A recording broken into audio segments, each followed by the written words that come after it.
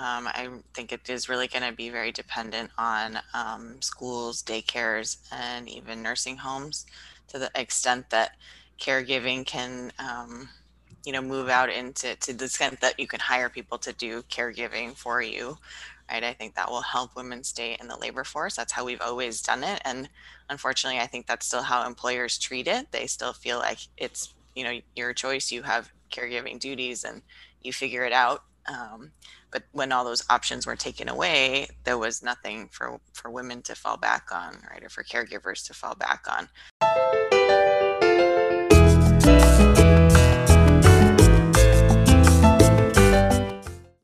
Welcome to Nativa podcast series, where we provide a weekly analysis of the most latest topics trending among the diverse groups in the United States.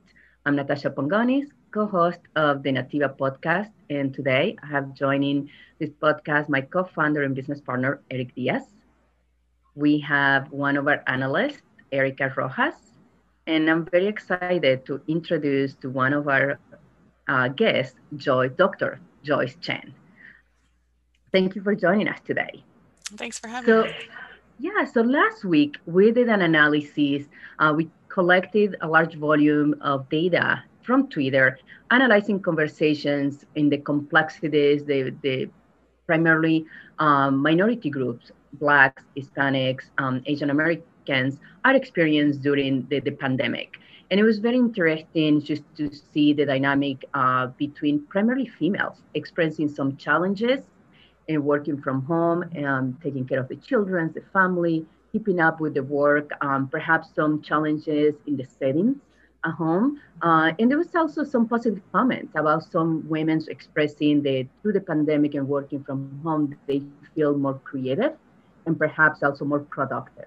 And as we were doing this analysis, actually, I came across an NPR interview with you, and it really caught our attention. The title, which was "Even the Most Successful Women Pay a Big Price in the Pandemic."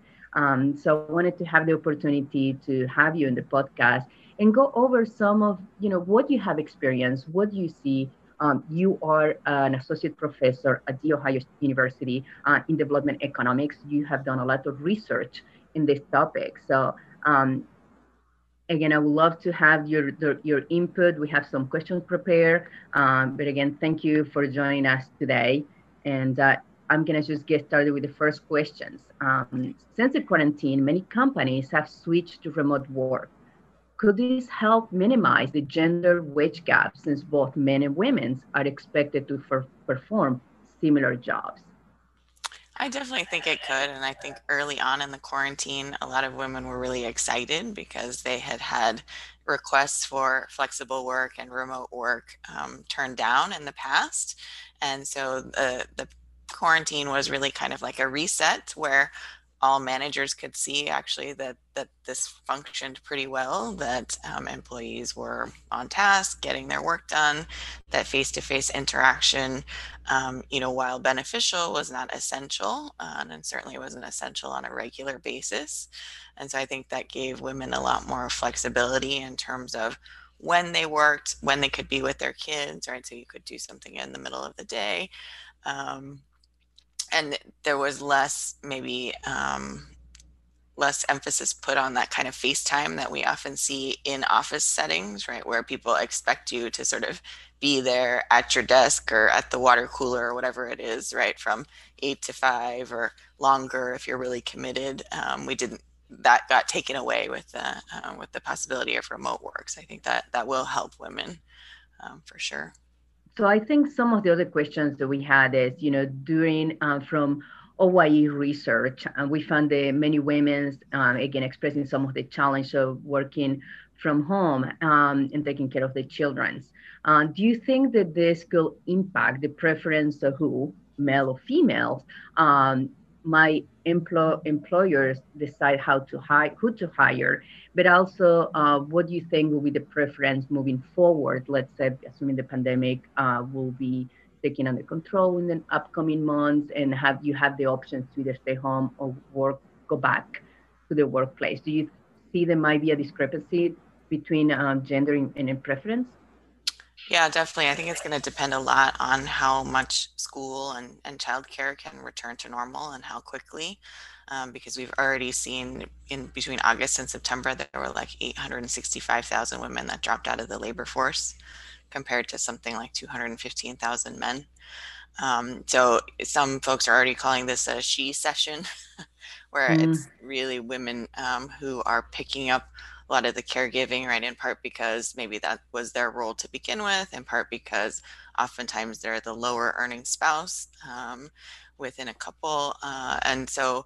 Um, and even those who don't drop out, I hear lots of stories of women stepping back, right? Not taking on projects, not taking on collaborations, not doing lots of things, or not going for a promotion that they otherwise would have because there are so many demands at home. So I definitely think we're going to see that ripple out for the next several years. And then the other thing, perhaps for women, is that, face to face, there's also a lot of networking and mentoring that occurs. And because women tend to have smaller networks, professional networks to begin with, not being face to face can make that even more of a challenge. So you don't have folks to kind of help you through mhm. problems at work or direct you towards good opportunities.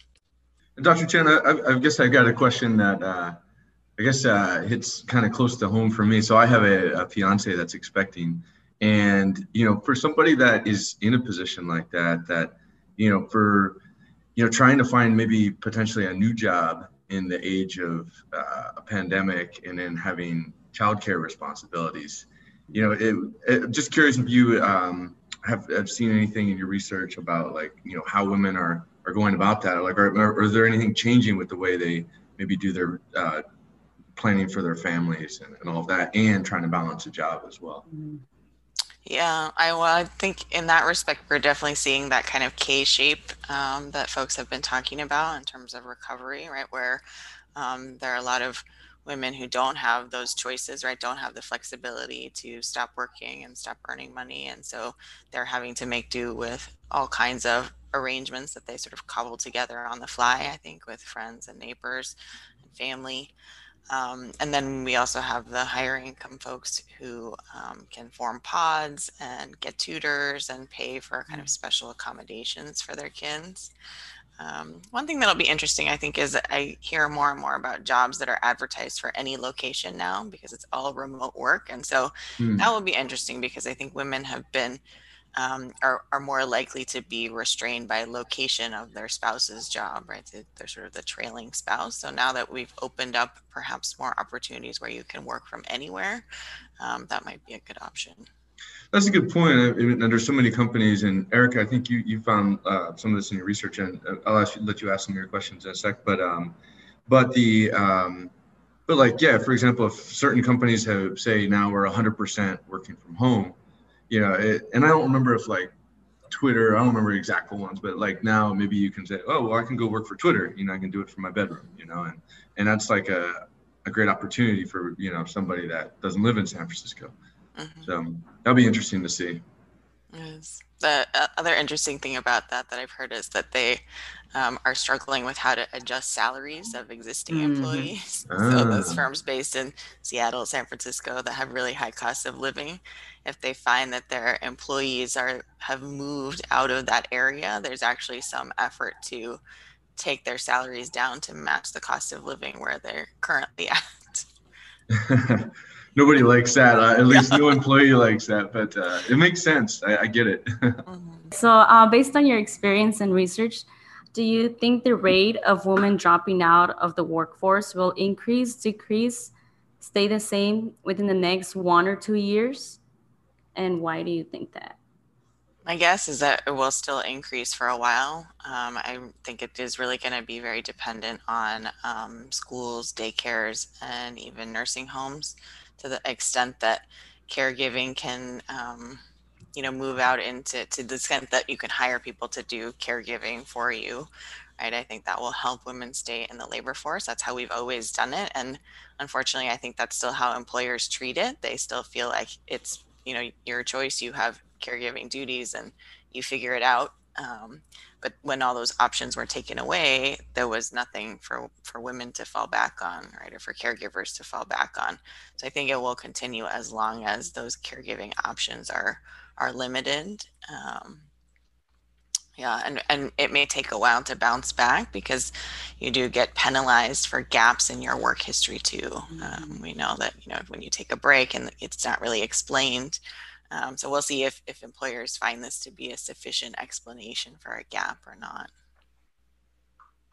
Right. So during the pandemic, there's been so many new innovations.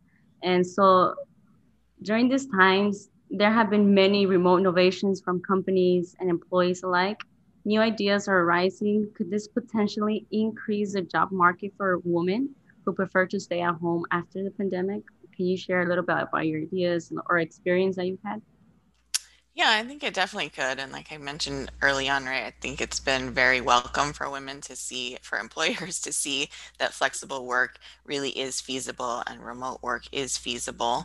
And there's less of that, to be honest, there are probably a lot of employees who can get all of their tasks done in less than a full work day, in most cases. And having that flexibility to not have to sit there, right, at your desk is great, I think, especially for those who have caregiving responsibilities.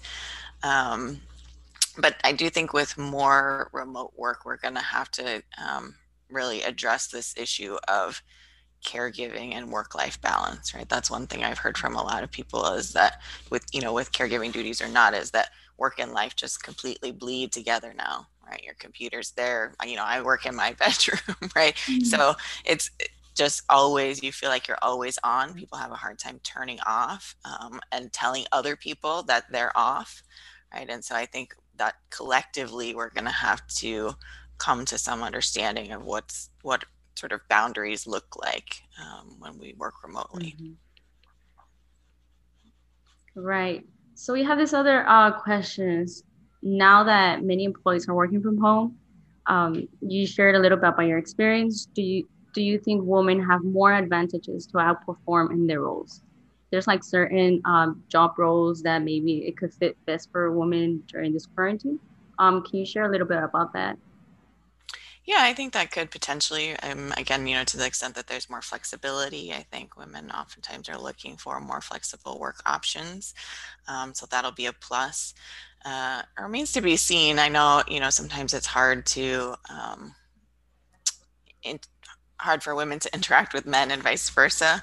So I don't know how it'll be interesting to see how that changes with all of everything being remote, whether it's going to be harder for women to be heard in this kind of Zoom setting. I think it's hard for a lot of people to be heard in a Zoom setting, right? Because people sort of talk over each other, and it's hard to see the visual cues that we might get otherwise. And then the mentoring piece, I think, too, will be more of a challenge for women because, again, they're more likely to be disconnected from professional networks or less well connected to those professional networks. One plus might be doing less kind of invisible labor and less sort of service, right? I know that, or you hear stories of women oftentimes being tasked with, just doing little things around the workplace, right? Organizing a card for somebody's birthday or a retirement celebration, right? Or all of those little things that take up time in your day and take away from your work, but don't really count for anything, right? That nobody sort of recognizes or gives you a raise for or promotion for. So those things we might see that ease up a little bit, which could be nice.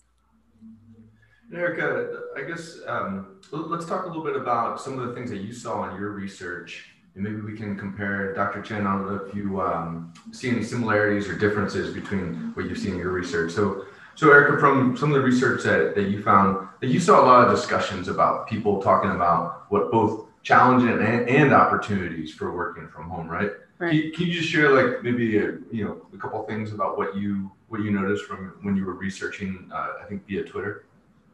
Yeah, so we did see, as we mentioned, the complexity of having the right work environment while working from home. We can look in the perspective of a mother, of a student, of just like a computer associate and working for a company. So preparing the work setting, the environment, that's I've figured that that has been a big issue during this quarantine, creating that work environment. Um, can you share a little bit about that or expand how your experience has been or how we can deal with that during this quarantine? Yeah, that's a really interesting issue too, because as you say, the space is a big challenge, right?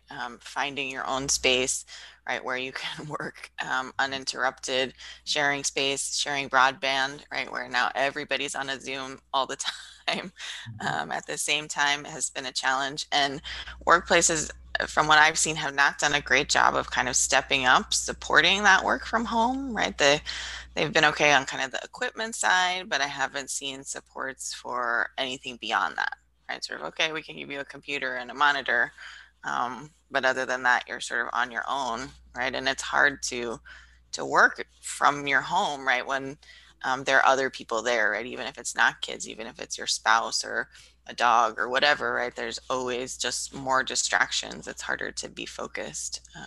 And I find personally that, you know, with my kids, I have a hard time just in the whole pandemic scenario, I have a hard time saying no to them, right? If they just want to talk or something, right? They stick their head in and say, "Hey, mom," blah, blah, you know, it's really hard for me to say, "I'm trying to work right now," you know, please go downstairs or whatever, right?